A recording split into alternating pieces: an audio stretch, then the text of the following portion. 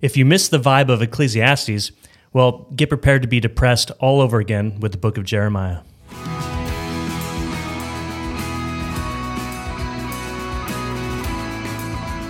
Welcome to Daily Gospel, equipping you to know God through His Word and His Son, Jesus Christ. My name is Keith, and this is Brandon, and we are pastors here in Santa Cruz, California at Gospel Community Church. Welcome. A reminder to like, subscribe, comments, get some interaction out there. And if you have any questions, just throw it in the comments below. We'd love to hear them and interact with you guys. Brandon, what are we talking about today? Talk about Jeremiah. Ooh, Jeremiah, our second prophet book, right? Yep. It's a big one. It's possibly the biggest? It's the biggest. Yes, bigly. Yes. Yeah. I know Psalms has more chapters. Some of you are thinking in terms of chapters. In terms of words, yes, Jeremiah is the longest book in the Bible. And that's what really matters, right? That was what makes it longest, yeah. Yeah, exactly. So anyway, welcome. So how many videos are we going to do on this one? How many weeks are we in Jeremiah? We're three doing 3 weeks in Jeremiah. It's going to be 3 great. weeks in Jeremiah. So Jeremiah is longer than all the minor prophets put together. Crazy. So it is beefy. It sounds depressing is what it sounds like to me. It is depressing, yeah. Jeremiah is the weeping prophet. So sad. Who's weeping in the story?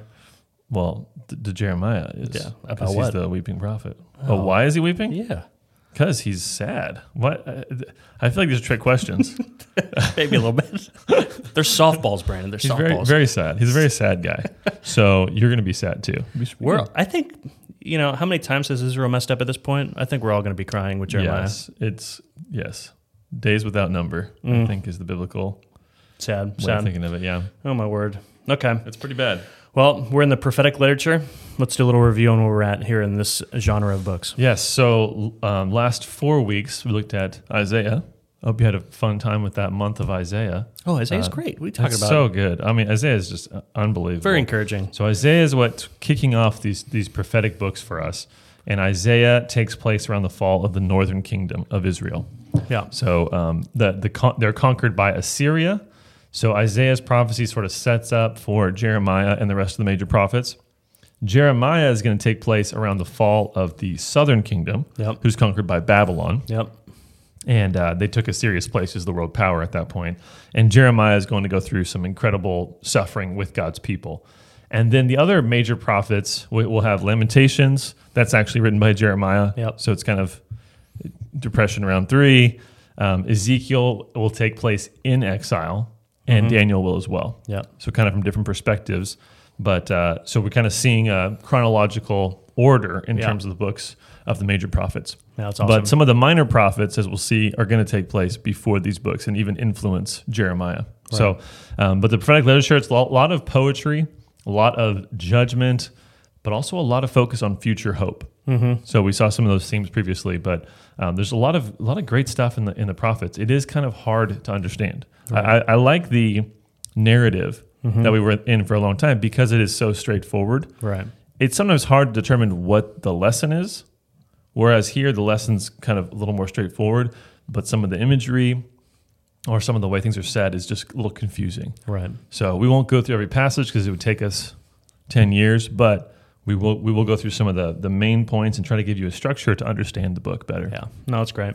And I will say congratulations to those who are still doing our Old Testament reading this year. Yeah. Or year-long Bible reading. This is a part of the Bible that a lot of people stop their year-long Bible reading before they get to. So if you're still reading, good for you. If you stopped, you can jump in right now and continue reading. I feel like Isaiah and Jeremiah are kind of the last really big mountains you have to climb. Yeah. Isaiah is pretty tough, but there's so much familiar passage. There's so many familiar passages in the book that I think kind of keeps you going. Jeremiah is a slog. It's a tough one, especially the end of Jeremiah, and it's so easy to give up in the middle of Jeremiah. Ezekiel is kind of that one last push, and then you have the minor prophets. And even though there's a lot of the same material, it just feels like you're making progress. Yeah. Where sometimes in Jeremiah, the chapters are really long too, so you're like, oh man, this is challenging. So keep going, and hopefully this will give you some of that incentive to keep moving forward as you go. Oh, this actually means something. It makes sense. Yep, exactly. Yeah, and there's always hope, even if it's depressing and boring. There's even in Jeremiah, there's nuggets of profound beauty that is awesome and encouraging for the Christian today. So yeah, and one of the most important passages we're going to see in Scripture, the New Covenant. Yeah. So it's going to be good. Exactly. So let's get a little idea of where we're at here. Do you want to talk about more what Jeremiah is about, or do you want to talk about things in the book? No, let's talk a little bit more. So I said he's the weeping prophet. Yeah. Really, so he's experiencing the exile, right? So he's seeing the unfaithfulness of Israel. He's going to experience the exile himself. Mm-hmm. He has a tragic end. The book sort of ends on a really down note. It's not like Isaiah Isaiah ends that last verse on a down note. But Isaiah seems much more hopeful. Mm-hmm. But so he's very sad. And of course, he wrote a book called Lamentations. So that's also very sad. Right. And he's a picture of God's sorrow over his people's sin. Mm-hmm. So it's not just that he's personally sad, as if that was the important thing. He represents God and his desire to see his people saved. Right. Yeah. And yet God is mourning over their loss. Jeremiah, his ministry starts in the reign of Josiah. We see that in the first couple verses of the book. So he starts, it's around 627 BC is when he starts, and then it ends at the conquering of Judah, so around 587, 586 BC. So that's his ministry. So it's a pretty long ministry. Some people think, according to that chronology, he was about 12 years old when he started his ministry. Whoa, wait a minute. Prophet of the Lord, 12 years old. I mean, Samuel was even smaller, I think, even younger. I understand why Israel didn't listen to him. Yeah. Or I guess it's shame, Judah. Yeah, have you ever met any 12-year-olds? Don't listen to them. So yeah, I don't know if that's for sure. Some people think that the first verses are talking about him as a baby. So, and he was called into ministry later. It's a little confusing, but we may never know. We may never know. Well, we will someday. Well, we can ask him. Yeah. When he won't be weeping someday. So he'll be happy guy. Yes, that is true. We see in the first verse too that Jeremiah is of the priestly line. Yeah. Ezekiel will be too. So there's some interesting connections to the priesthood. His father is identified as Hilkiah, which I know you're like, oh, big Hilkiah fan. Yeah. But if you don't remember, I'd look it up. But Hilkiah was the one who rediscovered the law. Yes. In Josiah's time, or in Josiah's time. So he rediscovered Deuteronomy and brought it to their attention so that they could start obeying it. Yes. So there's going to be lots of connections with Deuteronomy in this book.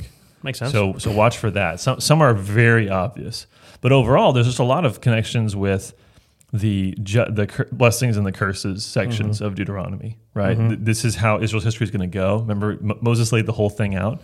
They're going to disobey. This is what God will bring upon them, and then he'll bring redemption. So Jeremiah is kind of showing that coming to its fruition. Very cool. Which is rough. Awesome. Well, themes of this book, how they're connected in the greater biblical theologies. Yeah, so we're going to see a big focus on the covenant. So kind of going with the Deuteronomy thing, but also looking forward to the new covenant. Very cool. So Jeremiah is going to be saying again, don't think because you have God's covenant, because you have God's temple, that God's just going to take care of you and let you disobey him and never punish you. No, there's going to be a punishment. In fact, that's from the covenant. Right. So he's going to lean on the covenant to show that. But how can God actually redeem? So he's going to say God's going to destroy you, but also God's going to redeem you. How can both be true? And so he's going to show that through the blessings and the curses, but also through the resolution in the new covenant. So the new covenant idea is huge in Deuteronomy. We're going to see, in Jeremiah, it's a big idea. We're going to see a big focus on God's word. So it kind of, as I was reading, it reminded me a lot of 1st and 2nd Kings, as we were seeing the prophecy of Elijah and Elisha, and we were talking about how God's word shapes history. It's determining the course of the entire nation, not just the nation, but the nations. Right. And so as God speaks, things happen in history. Right. So that theme becomes clear in Jeremiah as well. Right. And there's some really, really famous verses about God's word and its power. So I'll try to point those out as they come along. There's also an emphasis on exile. So how do you live as an exile? So Jeremiah is going to set the people up for how to live in exile. Exile meaning that they're taken away in chains to Babylon. So how do you live as an exile? And that connects to us today as well. So the New Testament talks about that as well. But, yeah. This whole idea that you don't belong in this world. No. And for me, I've had to remind myself about that a lot recently because I get frustrated with the world, and then I go, oh yeah, this is not my home. Yeah, I'm the weirdo here, not the world for being the world. So it's a good word. And then we'll also see, of course, a lot about future hope connected with that new covenant idea about what is the future hope that we can see coming down the road. So yeah, I really like it in these books when you do get that. Obviously we get new covenant stuff in here. We get even just encouragement with coming out of exile, and just little threads of hope that you can kind of hang on in such a depressing kind of narrative. So I like it. It's good. Absolutely. So, no, this is a great book. Yeah. Long, but yes, very good. So how's the structure of the book? So how's it the laid book, out? so here's the thing. So every single person who proposes a structure of this book is so radically different, because basically everyone agrees this is a incredibly hard book to put an outline to. Yeah. So some people put an outline that is so basic it's totally unhelpful. Some do an outline that's actually somewhat more structured, but it's so complicated that it's also unhelpful. So as I was thinking of those two options, I thought, you know what? I'm not going to give a structure. I'll kind of give some highlights, and we'll see kind of how this goes. So highlights being chapter 1, we see the call of Jeremiah. So that's a really important passage where he's sort of, well, I won't say who he reminds you. You can kind of think, who does this remind me of as we read it, okay? And then in Jeremiah 2 and following, we see some of Jeremiah's message. God kind of sets it up for him, and then he starts to proclaim that message to the Israelites. In chapter 29, a really key passage, we're going to see his letter to the exiles. This is super famous. That's where we get Jeremiah 29:11, right? I know the plans I have for you, says the Lord, that passage. But it's really a letter to the exiles of how to live in exile. So that's a key passage. And then sort of the heart of the book is chapters 30 to 33. Yeah. And that's the New Covenant section. So we'll focus a lot of time on there. And then the rest of the book essentially is the downfall of Jerusalem, the sort of the downfall of Jeremiah. He has kind of a rough ending. And then it's a bunch of words of judgment to the nations, and a kind of a somewhat surprise ending, a glimmer of hope at the very end. Right. So it's kind of the opposite of Isaiah, which is like all this beautiful stuff. Right. And in the very last verse, it's like, whoa, judgment. This is like judgment. At the very end, you're like, oh, it could end up okay. Right. So, yeah, so that's kind of the as much as I want to get into the structure of the book. Yeah. Yeah. Part of the reason, this is a fun fact, part of the reason why this book is so hard to outline is because in the Septuagint, which if you don't know what this is, Septuagint is the ancient Greek translation of the Old Testament. So a bunch of Jewish scholars got together and they translated the Old Testament into Greek for those Jews who spoke Greek. The Septuagint translation of Jeremiah takes a huge chunk, it's like a dozen chapters, out of the book and places it somewhere different. So it seems like we're very confused as to the structure and tried to kind of fix it. Well, isn't Jeremiah's just like a gathering of Jeremiah's writings, right? That's what it seems like, yeah. So, kind of a compilation. Yeah, maybe thematically organized sometimes in some sense, but yeah, it is very strange when you just read it through one time. Like there are sections that are like, okay, this is some biography of Jeremiah. This kind of makes sense, and there's prophecy, but it's hard to see how it's structured. Whereas other books are a little more obvious. So, well, at least it's comforting to know that people throughout the ages have had trouble structuring this book. That's right. Yeah. If you're confused, then you're in good company. Sweet. You want to get in the text? Let's do it. Yeah. Let's jump right in. I think that's the best thing we can do to see what's happening in this book. So, chapter 1 has the call of Jeremiah. The call of Jeremiah. Now, this has been a theme. God calling his prophets. Yep. We've seen this a few times. So, just a couple times. Verse 5. This is the word of God to Jeremiah. Before I formed you in the womb, I knew you. And before you were born, I consecrated you. I appointed you a prophet to the nations. Sounds a little bit like predestination. It could sound that way, right? Before he was born, God had already decided what he's going to do. Maybe God knew what Moses was going to choose anyway, and so this is Jeremiah. We're in Jeremiah. Excuse me, Jeremiah. But that's funny you say that. I'm just thinking of older prophets, you know. No, I totally agree. It's like maybe God was like, Jeremiah's really going to want to be a really sad guy, and he's going to want to be a prophet for me. Yeah. It's almost like God did not consult Jeremiah or ask his opinion when he predestined him for this task. Yeah, what does that do to free will? Very rude. Very insulting to my preconception of free will. Your autonomy. Yeah. maybe it's Strange. not quite what we think it is. But you guys can wrestle with that on your own time. But anyway. Obviously Jeremiah freely chooses to follow God, but Truly? that was predestined for him. So, Oh, interesting. yeah. So anyway, so verse 6, he responds by saying, "Ah, Lord God, behold, I do not know how to speak, for I am only a youth." Ironic, because he's literally speaking while he's saying this. Yeah, strange. But I think probably saying like public speaking. Yeah, like how can I, not good with my tongue or whatever. Yeah, I got bad words. Yeah, I do. I say that all the time. I can't talk. Yeah, exactly. Yeah. Verse 7, the Lord said to me, "Do not say I am only a youth, for all to whom I send you, you shall go, and whatever I command you, you shall speak. Do not be afraid of them, for I am with you to deliver you, declares the Lord." So God's going to empower him for this mission. God is with him. That's key. And God is going to empower him. It always reminds me of Paul in the New Testament. You know? Okay. Paul, yeah, a little bit. I mean, Well, Paul, just, I'm going to tell you to go and do this thing. Yeah. You will go and preach to the Gentiles, whatever. yeah, So- it reminds me a little bit of Paul. It reminds me more of someone else. Someone see. who you already said. So I thought you were already way ahead of me here. Oh, But Moses? yeah, Moses being like, Oh, God yeah, calls of course. him, "Oh, I can't speak well, God. I can't speak good." And God says, "No, who formed the mouth?" Yeah. Okay. Sounds That's like me, Moses. right? Yeah. This is Moses. And God's encouragement to Moses is also, "I will be with you. Very good. I will be with you." So That's my very similar. subconscious answering that question. That's right, earlier. exactly. Yeah. You knew it. And it also, it reminds me a little bit of Isaiah, the next verse, right? The Lord put out his hand and touched my mouth. The And the coal. Lord said to me, "Behold, I have put my words in your mouth." And then this is sort of a key verse for the book, sort of a theme verse for the entire book. "See, I have set you this day over nations and over kingdoms to pluck up and to break down, to destroy and to overthrow, to build and to plant." Pretty sandy. So God's giving him his mission, which is summarized in these sort of pairs of words, right? These parallel words. And he's 12 years old right here. Yeah, I don't know. Preteen Jeremiah, who knows? But pluck up and break down. So he's saying this is to the nations and kingdoms. That I'm going to pluck them up, break them down, destroy, overthrow, build, and plant. Yeah. So you have opposite ideas, right? Parallel opposite ideas.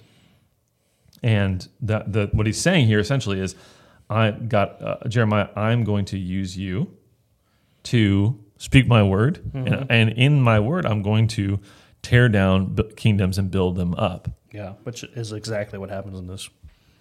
Yes, exactly. And watch out for these exact words. Oh, interesting. Yeah. Watch out for pluck up, build and plant, destroy. These are used over and over again. As I'm going, every time I read through it, I notice more of these verbs being used. And this is why it's good to have a version that is a more literal translation, because even though it might be harder at first to understand, you're going to pick up on these words that are being used the same way. Yeah. If you do what's called a dynamic equivalence, where you just take a phrase and you translate it, right? If I just translated that as, Jeremiah, I'm going to use you to destroy kingdoms and to reestablish them, and I took out all those verbs, Yeah. then I would miss those throughout the book. Right. So the ESV is pretty good with this. It'll translate those the same way in order to clue you in to when God's using that same idea. Great. Yep. So Jeremiah is going to be an influence to the entire world, a prophet to the nations to some degree, but of course his main reference is Israel. He's going to Israel first and foremost. So, and then he gives him a couple of signs. Verse 11, God says, "Jeremiah, what do you see?" And he says, "I see an almond branch." And then verse 12, the Lord said to me, "You have seen well, for I'm watching over my word to perform it." So the word almond and the word watch are like the same word, or similar words, right? Shoked and shaked.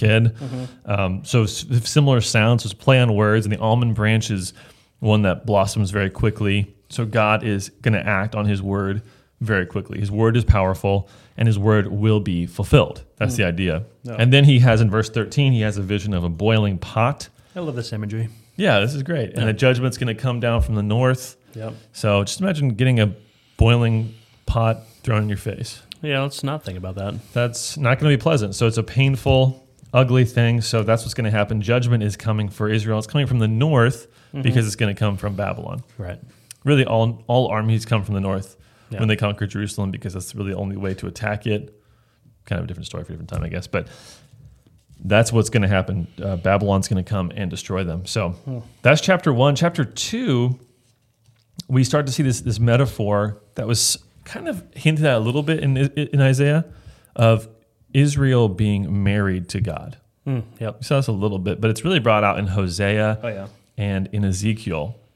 But it's also in these chapters of Jeremiah. This is a very prevalent metaphor. Now, Hosea was probably the first one to really develop it because Hosea came before Right. Jeremiah. And Hosea, it's a great book. It's a very interesting book. But Hosea is talking about this whole idea of God's marriage to Israel and their unfaithfulness. And actually, Hosea marries a prostitute to demonstrate this. So that's a rough. I always think like, sorry, I'm going to get off track here, but there's a lot of like props or like signs, and I hear them compare in the prophets, right? They like do these things that are kind of wacky, like Ezekiel like digs a hole through the wall to like escape and stuff, like of his own house. So it's kind of pointless, but I always think like people say like, yeah, this is why pastors should use props, you know? Now I am pretty strongly anti-prop because they're lame. It's just, that's the thing. It's not, there's no like necessarily deep philosophical thing here. I just think they're lame. If pastors did props like the prophets did props, I'd be super interested. Okay. Like I'm going to, run around in my underwear like Isaiah did for 3 years. Exactly. That's like, you're committed to the prop. Yeah. You know, if you're going to lay on your side like Ezekiel did for months on end, you're committed, man. Like really make it work. Go downtown, be homeless, lay there for a year, you know? Anyway, just saying. But that's beside the point here. So the metaphor, though, is that Israel is God's bride. So the picture here is one of covenant, right? And love. This is the most intimate, precious relationship that you have. Commitment. Yeah. Yes, and so God has married himself to Israel. So verse 2 of chapter 2, thus says the Lord, I remember the devotion of your youth, your love as a bride, how you followed me in the wilderness in a land not sown. Israel was holy to the Lord, the first fruits of his harvest. All who ate of it incurred guilt. Disaster came upon them, declares the Lord. So I married you. We had this relationship, but Israel abandoned God. So verse 5, what wrong did your fathers find in me that they went far from me and went after worthlessness and became worthless? Right. Yeah, I was a little worried when the verse started in 2. I remember your devotion as a youth. I really don't remember the devotion of Israel as far as from the very beginning. They've been a little wayward. Yeah, couple days. Those like first 30 days when Moses was on the mountain. Yeah, maybe. Before they abandoned him completely. Yeah. So they abandoned God. They had an affair essentially, right, and pursued something worthless. And the impact of that, the result of pursuing worthlessness, is that they become worthless. Right. And so this is just unthinkable. And God goes on to talk about this in some of the most extreme, some of the most powerful, I'd say, language in the Old Testament. Jeremiah 2:11. Has a nation changed its gods, even though they are no gods? So do nations typically do this? They typically abandon their God for a different God, and those gods aren't even real gods. Right? The Baals or whoever, those aren't actual gods, and yet even nations don't abandon their own gods. But my people have changed their glory for that which does not profit. Be appalled, O heavens, at this. Be shocked, be utterly desolate, declares the Lord. For my people have committed 2 evils. They have forsaken me, the fountain of living waters, and hewed out cisterns for themselves, broken cisterns that can hold no water. So there's 2 images here. So he's talking about to the universe and saying, look at how appalling and horrible this is. Right.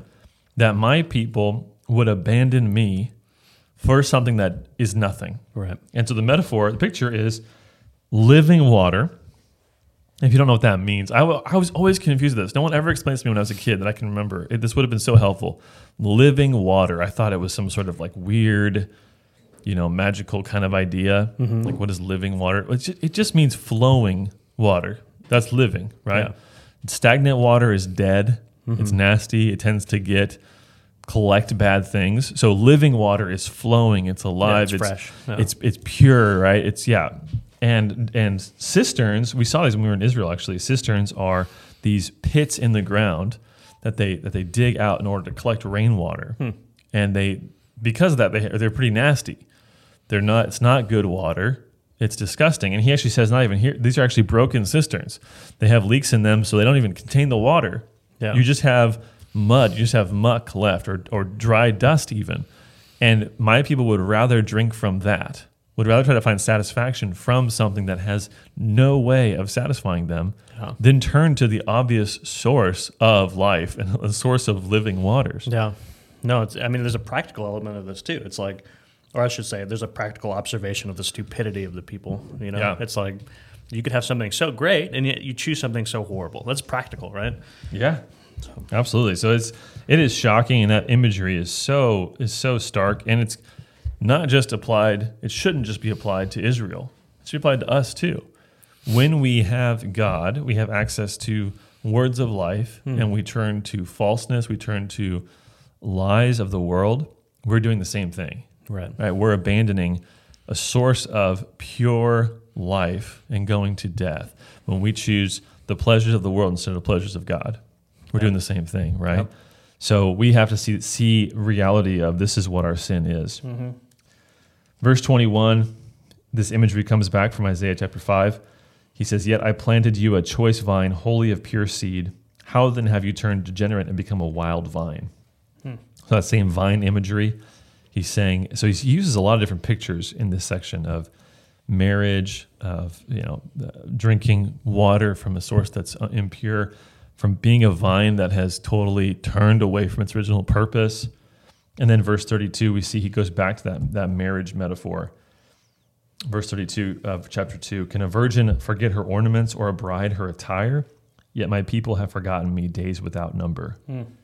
So can you imagine the bride walking down the aisle in her wedding ceremony and saying, "Oh shoot, I'm in my pajamas still. Yeah. How did I forget that one?" Right. It doesn't even make any sense. That's the idea. It's unbelievable. How could Israel forget what is most central to them? Yeah. Again, I get why. This is a sad book. It's kind of depressing. It's looking at, just kind of like laying bare the reality of where Israel's at. Yeah. I get what Jeremiah said. Oh yeah. Lot to be sad about. That's for sure. And so he goes on to talk about this. So the unfaithfulness of Israel took place when they were worshiping false idols, right? And so in chapter 3, verse 6, he says, "Have you seen what she did, that faithless one Israel, how she went up on every high hill and under every green tree, and there played the whore?" So the hills and the trees, that's the idea of the high places. Mm-hmm. We saw that repeated a lot in the prophetic or in the historical books. The high places being the places where they worshiped either false idols or they worshipped Yahweh, but not in the way Yahweh commanded them. Right. So it's like, we're going to worship Yahweh on our own terms. Mm-hmm. So it's sort of the postmodern self-made religion. Yeah. And so he's condemning that as spiritual adultery. And then in verse 12, he shifts the metaphor a little bit. Chapter 3, verse 12, he says, "Return, faithless Israel, declares the Lord. I will not look on you in anger, for I am merciful, declares the Lord.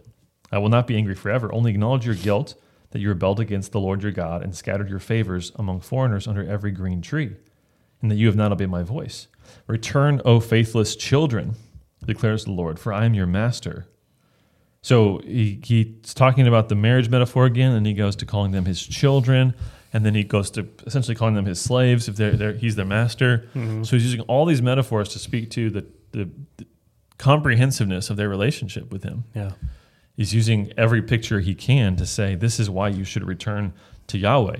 Yeah, there is a way of grace here, there's opportunity of grace and a way back to God. It's not complete wrath, right? Yeah. So. Chapter 4, it starts off saying, if you return, O Israel, God wants them to return. Remove your detestable practices. Get rid of these gods. Come back to me. Verse 2 says, then nations shall bless themselves in him, and in him they shall find glory. Or shall they glory?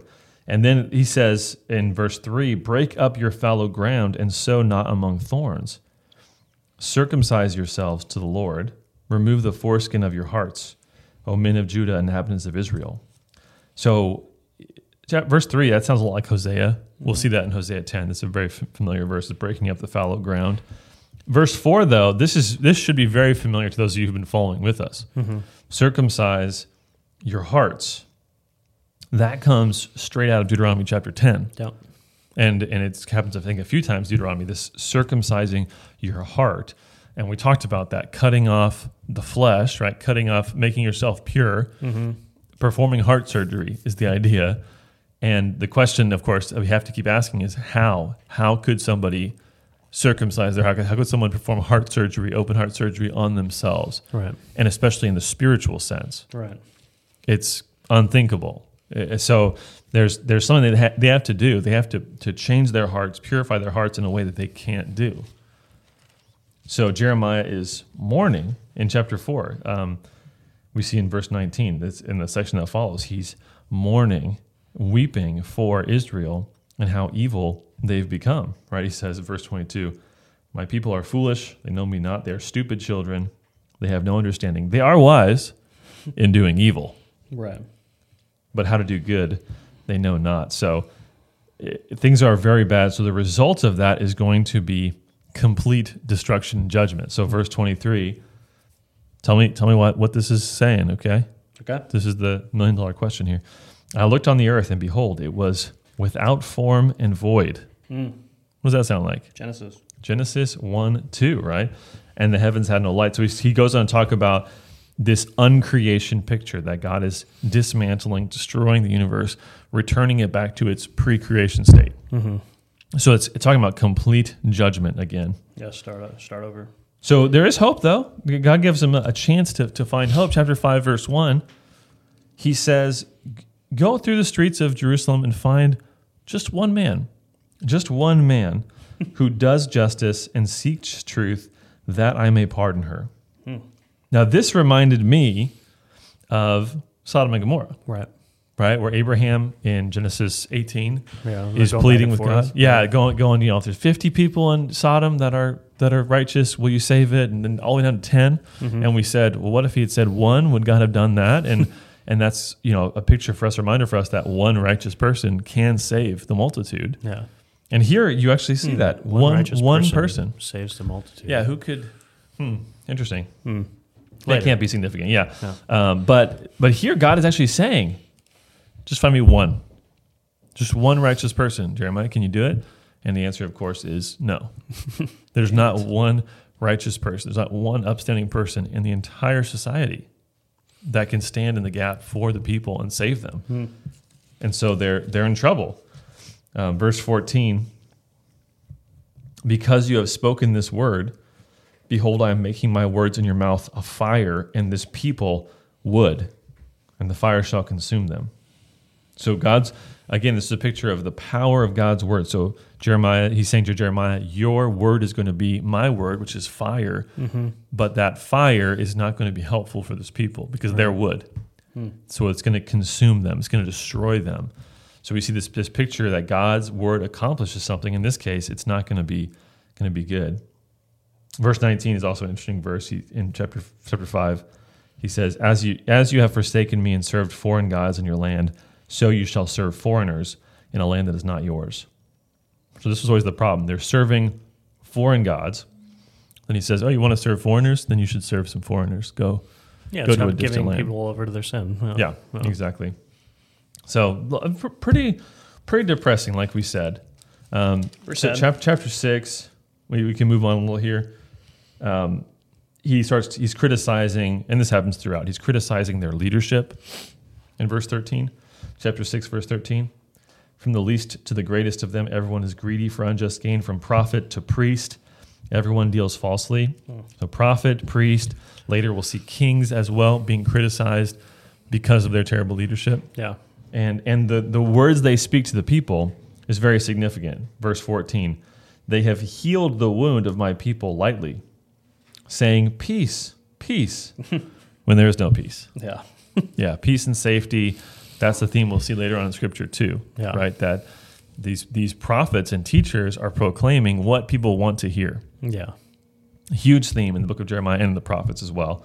So you don't trust in that. You don't trust in something that's just what you want to hear. Where should you go? Where should you look? Well, verse 16 tells us, thus says the Lord, stand by the roads and look and ask for the ancient paths where the good way is and walk in it and find rest for your souls. but they said, we will not walk in it. That's such a great, and again, iconic verse about Scripture, right? Look for the ancient paths. Go back to the truths that have proven themselves over time. Mm-hmm. Don't forget, when Jeremiah is writing, he's, 800 years after, or 700 years after, about 800, I guess, after Moses. Mm-hmm. About 800 years after Moses. He's 100 years after Isaiah even. Yeah. So Isaiah would be like, I don't know, turn of the century for us. Right? I mean, this is a long time ago. So he's saying, go back to what God has done over time, how God has proven his faithfulness. Go back and trust in that. Yeah. Don't trust in someone just because their words sound good. Right. And just, that's how we should look at anytime someone gets up to speak at church or whatever. Mm-hmm. I don't care what they say and how nice it is. I care if it lines up with God's word. Right. If it doesn't line up with God's word, I throw it all out. It's very cut and dried for us. God's word is the plumb line. It's how we test these things. So verse 7 chapter 7 kind of brings up this idea, as I mentioned, of the people's belief that because they were part of the covenant people, mm-hmm. and because they had a temple, it was a sign to them that God was on their side, that God was fighting for them, was going to protect them. Yeah. And here they could live however they wanted. Exactly. They can do whatever they want because look, we have security. And so Jeremiah's temple sermon in chapter 7 is going to challenge that a lot. Yeah. So he talks about in verse 3, he says, you gotta fix your ways. You gotta do the right thing. In verse 4, he says, don't trust in these deceptive words. This is the temple of the Lord, the temple of the Lord, the temple of the Lord. This is their rhyme. Yeah. It's not a very creative rhyme, but look, we have this threefold repetition. We have the temple, we have the temple, we have the temple, right? This is what we can bank on. And God says, no, you need to obey me. Mm-hmm. You need to repent of your sins. And I'm going to tear down the temple as well. Yeah.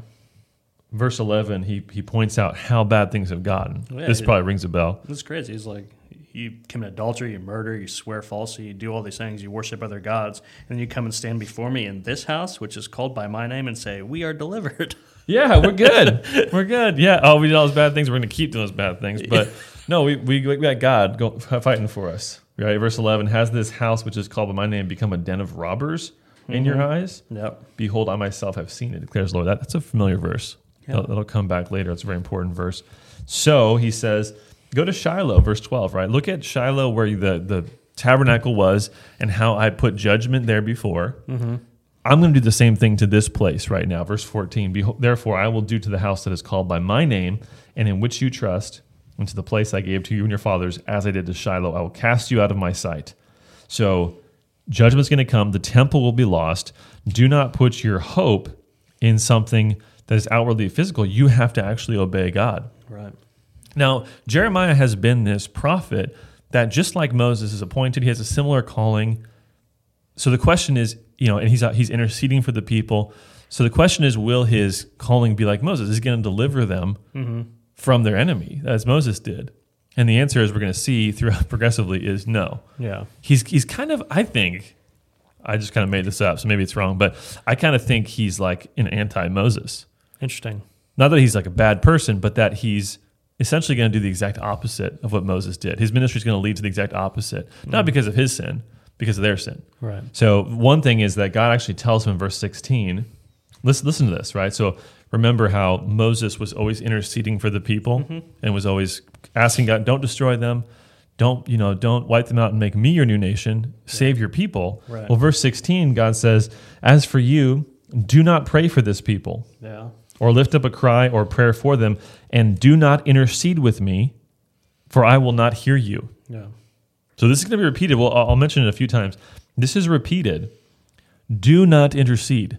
Do not try to save this people, because I'm not going to hear you. That's new. Right. And that's extreme. If there is no mediator for the people have no hope. Right. But at this point, at least for this period of time, God wants them to have no hope. Right. He wants them destroyed and taken out of the land. Well, it's not like God has not given Israel opportunity after opportunity, right? It's not unjust on God's part. And, I mean, it's the thing that Israel's doing right here is the same thing even Christians today do, or professing Christians anyway. Mm-hmm. They say, I've prayed a prayer. Yeah. I've said yes to Jesus, and yet my life doesn't look any different. My heart doesn't look any different, right? Yeah. So, But the prayer. It's I'm good. Yeah. I don't have to worry about anything. I can totally disregard God. In fact, I can even abuse His word and try to make it justify my lifestyle. Yeah. And I'm going to be good because Jesus loves me. Yeah. Yeah. Based on what? Yeah, exactly. I mean, yeah. You don't follow God's word. You don't care about His word. You reject everything, but you want to claim Him for yourself. Yeah. That's a problem. Yeah. So yeah, these words are good for us to help us wake up. Mm-hmm. You know what else helps us wake up? The Valley of Hinnom.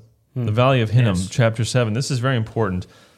So what happens? So there's a section here. So starting in verse 30, he's talking about how he's going to destroy them, and how they had built these high places in this valley. The Valley of Hinnom is south of Israel. Now, there's some interesting things here, okay? And I'm going to disagree with a lot of what maybe you've heard if you've been in the church for a while, okay? So Gehenna was a place, as we see in this section, where they had offered their children in sacrifice. It's called the Valley of Slaughter. Mm-hmm. So they had done child sacrifices there. They had performed these horrible abominations. And so God says... I don't think child sacrifice is, in the law. No. Yeah, I think we can do child sacrifice. It's fine. Yeah, weird. Yeah. Anyway, Israel's really bad right now. Yeah, no, this is pretty awful. Yeah, this is like peak wickedness, right? We saw this with Manasseh offering his son. There's no return. Yeah. So they're offering their children, and God says essentially, I'm going to offer you in this valley. You're going to be slaughtered in this valley. So this valley will be a picture of judgment. Now, some people will tell you that Gehenna, so Valley of Hinnom, in Greek or Aramaic, I don't know, Gehenna, I think Greek. Sounds Greek. Yeah, I think Greek. I really should know that. Gehenna was a place of where it was a dump. Have you heard this before? Yeah. So Gehenna was a dump. So this valley south of Israel, they would dump all their refuse there, and they would have a fire to burn their garbage. And it was like a round-the-clock continual fire burning their garbage. This is like, I think it's like patently insane. And maybe it's just because I live in California. Maybe it's just because I live in the year 2021. But Israel has a similar climate. It's a Mediterranean climate, so it's similar to California. So if you live in California, our climate is really similar. Some of the terrain, well, it's not really that similar terrain, but they have different climates, right? They have the hills, we have that. They have the valleys, we have that. They have similar the feel. coast, right? So there's a lot of similarities. If you were to have a continual fire burning in California in, I don't know, early fall, what would happen? Fires. You would burn down the entire country. You can't do that, right? You can't just have an out of control, constantly burning fire, sending ash and sparks everywhere. So this whole idea, and I had one of my professors point this out to me when I was in Israel. He pointed this out. This really seems like kind of it's been passed down quite a bit. Yeah. There is some historical arguments for it. I get it. I don't think that's what's happening here. The reason why Gehenna in the New Testament becomes synonymous with hell, that's the connection. Gehenna is what's referred to as hell in the New Testament. The reason why there's a connection is not because there's some sort of ongoing fire there, but because of this passage. This sort of sets the groundwork for the understanding of hell. We've already seen hell a little bit prefigured in Isaiah, this place where their worm does not die, the fire's not quenched, right? Here we see a picture of how it gets that name. No. The place where they receive the penalty for their sins, where their bodies, where they're killed and their bodies are burned. Right. That's the picture of hell. It's a place of judgment. So anyway, so that's just my little rant. The more I've thought about that, the more I think it is kind of crazy. But who knows? I could be wrong. You can comment. You could share your favorite article of why it actually was an ongoing blazing inferno in one of the driest places. Anyway, so we see that picture of hell. Very important passage there as well. Chapter 8, 18 through chapter 9, Jeremiah's weeping. Just some really intense language. Go back and look at that language with, Oh, yeah. They shall be as dung on the surface of the ground. Death shall be referred to life by all the remnant that remains of this evil family. Yeah. That's strong. Exactly. Yeah. The dead bodies of the people will be food for the birds of the air. So this picture we had of, in Deuteronomy, of you got to bury the bodies so that the curse isn't taken over the land. No, this is just a place of absolute cursed. Yeah. No one cares about these bodies. No one fights for them. Right. It's ugly. Yep. Super ugly. So because of all this sadness, Jeremiah is weeping. Yeah. End of chapter 8 through chapter 9. I mean, look at chapter 9:1. Oh, that my head were waters and my eyes a fountain of tears, that I might weep day and night for the slain of the daughter of my people. Jeremiah is incredibly sad by what's happening. And that's the proper response of the righteous. Right. The people that are righteous mourn the evil that we live in. I always think of Psalm 119 as well, right, where it talks about this, right, that this idea of mourning because people don't keep God's law, right? So we see that, and then chapter 10, which is this will be our last section here for this podcast. But chapter 10, we see these attacks that God has on idols and idolatry, which again has been a theme in the prophets. Chapter 10, verse 5. Their idols are like scarecrows in a cucumber field. They cannot speak. Oh, that's a good picture. They have to be carried, for they cannot walk. Do not be afraid of them, for they cannot do evil, neither is it in them to do good. But then the contrast with God. So these idols are powerless, they're pathetic, they're laughable, as we've seen so much. But the contrast with God is verse 6. There is none like you, O Lord. You are great. Your name is great in might. Who would not fear you, O King of the nations? For this is your due. So he goes on to talk about how great God is. Verse 10, the Lord is the true God. He is the living God, the everlasting King. At his wrath, the earth quakes, and the nations cannot endure his indignation. Just some powerful, beautiful words about who God is. Verse 16, again, this contrast with idols. Idols are worthless, but verse 16, not like these is he who is the portion of Jacob. For he is the one who formed all things, and Israel is the tribe of his inheritance. The Lord of hosts is his name. So the idols are nothing. They've brought Israel to nothing. They've made them worthless, and God is the one who is powerful. So turn to him. Yeah. So we'll stop there. We have a lot more to cover the next couple weeks in Jeremiah, but that's a good place to stop. Yeah, awesome. Well, we're going to get definitely more, New Testament gospel connection as we get through Jeremiah. But what do we see so far? Yeah, well, we saw that important connections here, important gospel connections. One that stood out that we mentioned is Jeremiah 7:11, where he talks about the temple, claim the temple, that it's a den of thieves. This is obviously quoted by Jesus when he cleanses the temple. Yeah. So we see it, in I think all the Gospels, he cleanses the temple. I could be wrong. John chapter 2 and the other Gospels, I believe as well, he cleanses the temple, and he quotes the same verse, saying that this is true in his day as well, that they're still living the same kind of way. They haven't changed. They're going to need a new temple. That's the idea. In fact, they need the true temple, which is not a temple built by hands. The connecting point between God and man is not a location built by men. It is Jesus Christ himself. It is God in the flesh come to mediate, to intercede between God and man, to do what Jeremiah couldn't do because of his own sinfulness, the people's sinfulness. Jesus can do it. He's powerful enough to do that. Yeah. So we see that picture fulfilled. And the other one that stood out for me was obviously this idea of circumcision of the heart. So we see this a lot in Romans chapter 2, where he basically says, the circumcision that you need has always been one of the heart. That's always been the point. Right. You need to cut off the old man and be made new by God. You need God to perform heart surgery. Right. So we see this in Romans chapter 2, verse 28. For no one is a Jew who is merely one outwardly, nor is circumcision outward and physical, but a Jew is one inwardly, and circumcision is a matter of the heart, by the Spirit and not by the letter.